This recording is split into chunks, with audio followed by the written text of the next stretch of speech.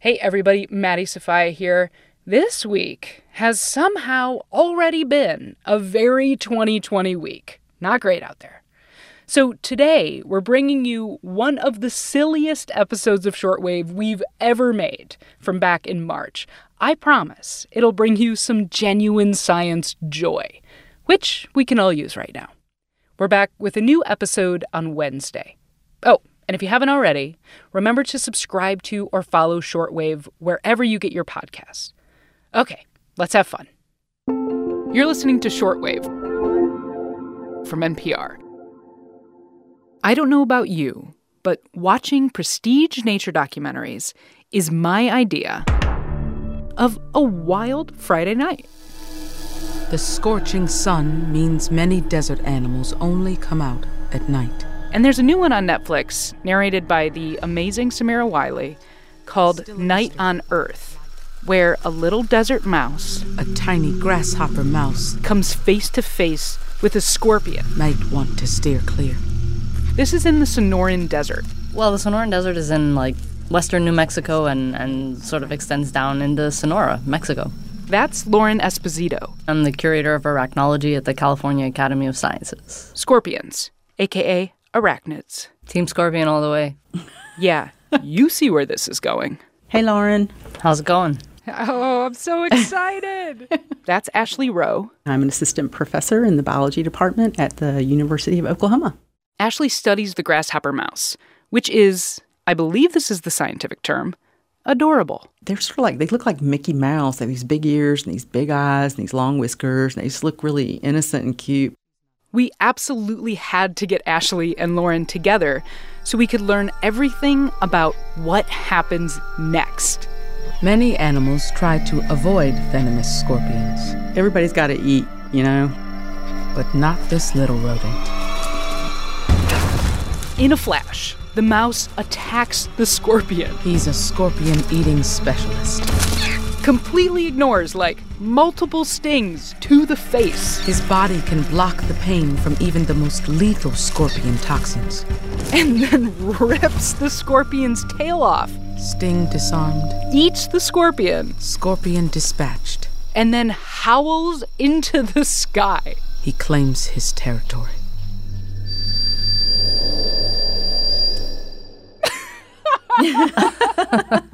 That was his tiny scream. Yeah, they howl. It's pretty adorable. Even I have to admit that. This episode, a mouse versus scorpion showdown that, seriously, will blow your mind. I'm Maddie Sophia, and this is Shortwave, the daily science podcast from NPR. Quick note here on the mouse-scorpion throwdown. In the Netflix show, that scorpion is called the giant hairy scorpion.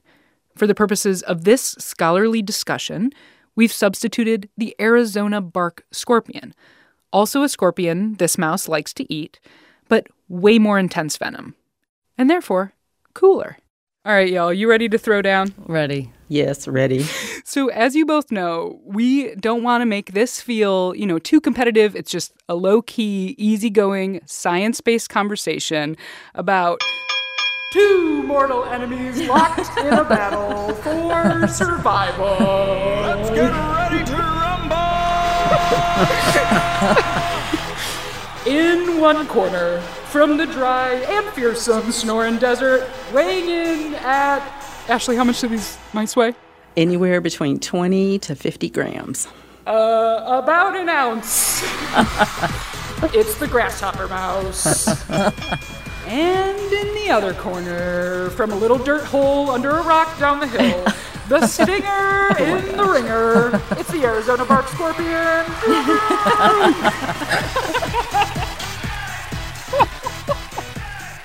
So, we're going to break down this fight between these two little baddies and learn as much as we can about them in the next 10 minutes. Sound good? Sounds good. I think we can do it. All right. So, Ashley, this grasshopper mouse, it's going out searching for scorpions. Is this its primary snack, or what is it going after out there? So in some areas, that is its primary snack, yeah. Grasshopper mice are distributed throughout shortgrass prairies and deserts in North America. Mm-hmm. So in some areas, they'll eat, spiders, scorpions, lizards, small birds. They will eat other mice. Birds? They're going Yeah, up birds, small birds. Birds was the one that really shocked me. Like, it's hard to imagine this tiny little mouse eating a bird. Well, they do actually. If you you can't house two males together. The males are really aggressive, so they will kill each other. Yeah. Do they eat each other when they kill each other? They do. They eat the brain out. They did, Esposito. They eat the brain out? They do. Oh, They my... will- Yep. That's they so will crazy. eat the brain. Yeah. I know. understand that podcasting is a audio medium, but I would strongly suggest our listeners at this point pull up a picture of this mouse because it They're just so cute. does not fit the bill. No, it doesn't. Like, know. you see a picture of them and you're like, oh, this is a really adorable mouse. And then you learn that they kill each other and eat their brains out. No, they're Do not be fooled. don't be fooled. Don't be. Okay. So, Lauren, when the battle starts, it's possible that the scorpion is ready with, like, a particular kind of venom for this situation. I didn't know that they had different types of venom. Yeah, well, so actually, like, one single individual scorpion can produce up to 200 unique compounds in its cocktail of venom. And we have some preliminary evidence suggesting that they're able to express different parts of that cocktail in different circumstances. So if they're trying to defend themselves, they might be using the more expensive peptides that cause pain, or if they're trying to capture some prey, they might be using some of the less metabolically costly things like salts and enzymes that is all they really need to break down a cricket. So cool. So, these scorpions don't get enough credit out here. They're making different types of venom. Yeah, well, when you think about it, these scorpions are really small. And when they're trying to subdue their prey, they just need to paralyze it really quickly so it can't get away. But when they're trying to defend themselves from their predators, what they really want to do is deliver a stinging blow that just stuns the predator and gets them dropped so that they can escape. And I think what Ashley's referring to is this idea, this hypothesis that people have proposed called the venom conservation hypothesis, which is basically says, like, if your body has to produce things and those things cost you energy to produce, you want to use the least amount in any given circumstance, so you don't want to waste all your energy. Honestly, same. You know what I mean? I'm I never know. trying to do too much. I'm never Like, I trying don't want to walk that far to the gym, to be honest. Okay, so arguably one of the coolest parts of this is that the scorpion gives the mouse the old, like, 1-2 with a tail. Like is sting the right term, Lauren? Yes, Yep. Sting. All right, so it just pops him, boom, boom, with some sting vibes. After that, the mouse is like, you're going to have to do better than that, scorpion. So, Ashley, what is going on? Well, the short answer is that the mouse has evolved resistance to the painful toxins that are in the venom. And so they can get stung multiple times in their face. But the mice, at first, they just groom a little bit. Like, it is irritating. They're irritated by it. But then it's like the pain is just over. And then they just go in. They go back in for the attack. And then they just get keep a biting ferocious until look then. in their eyes. Yeah. And Lauren, like, just to be clear, Arizona bark scorpions are not producing joke venom. No. It's pretty potent, right? Yeah, so they can produce venom that could potentially kill, like, a small child. It's no joke. It's really serious venom. And in some of their close relatives that live in, like, northern Mexico, those species are producing venom that could kill an adult, like a human. Yeah. We should say that it's not like it just is resistant or whatever to this potential venom. Ashley, it makes the mouse more powerful in a way. What? Just tell me. No, it's crazy. So when the mice get stung, their pain pathway, or the sensory neurons that make up their pain pathway, they're modified to the proteins in the venom actually block those pain signals. They bind to those sensory neurons and they actually block the pain signals. Then they're actually less sensitive to other painful stimuli after they've been stung. It's like it's like the venom becomes an analgesic for them. It becomes a pain blocker. That is, Lauren, that's pretty cool. You got to give that up. I know you're Team Scorpion over there, but it's pretty Look, cool. I'm Team Scorpion, but it's pretty cool. Like, if I could take something that's supposed to be, like, extremely painful and turn it into something that makes me not feel any pain anymore, that would be pretty epic. Okay, so Lauren, you've described this to me as kind of like an evolutionary arms race between scorpion venom and the mouse's ability to resist venom. Tell me about that. Well, what we think is that over time, the scorpions have to evolve stronger and stronger venom as a way to get around and escape these really super vicious, terribly awful mice. And so what happens is over time, the mouse gets stronger, the scorpion gets stronger, and it just increases for all of evolutionary history that these two have been in contact. It's just like a tale as old as time. I think, the really cool thing about this whole arms race story is that it's because of the work that Ashley's been doing that we actually have direct evidence that they're currently engaged in this evolutionary arms race, because she's found that different populations are more or less resistant to the scorpions that live with them or in different places. So it's really because Ashley likes to experiment with mice and scorpions that we know they're locked in this battle for life. We see you out here, Ashley Rowe. We see you out here. Okay, so maybe my favorite part, and I know this isn't necessarily something you guys study, is after the mouse kills and eats this scorpion, he throws his tiny little mouse head back, points his nose at the dark desert sky, and He claims his territory.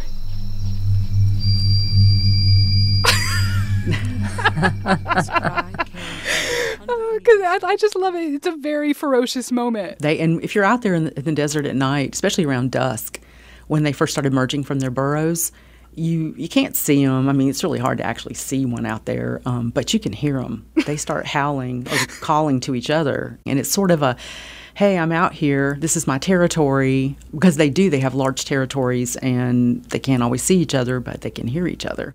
So in this video, obviously the mouse is coming out on top.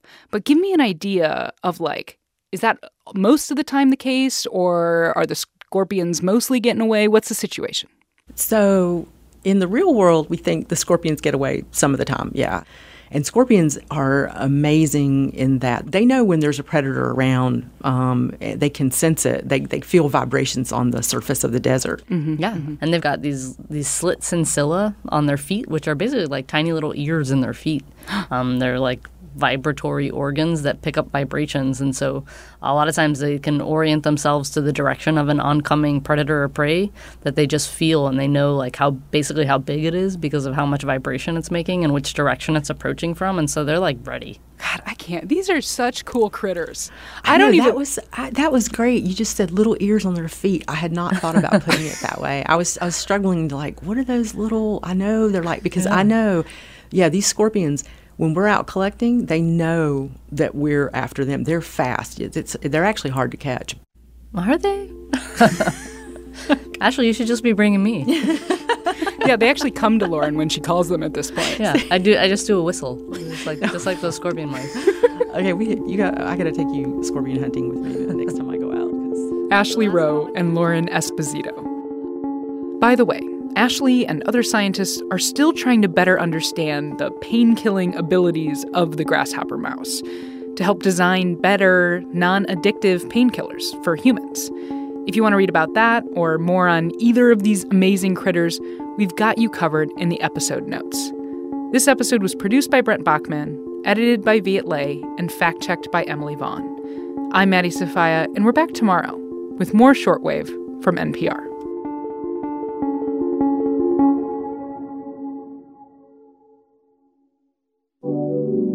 With civil unrest, the pandemic, and the economic crisis, you want to know what's happening right when you wake up. And that's why there is Up First, the news you need in about 10 minutes from NPR News. Listen every day.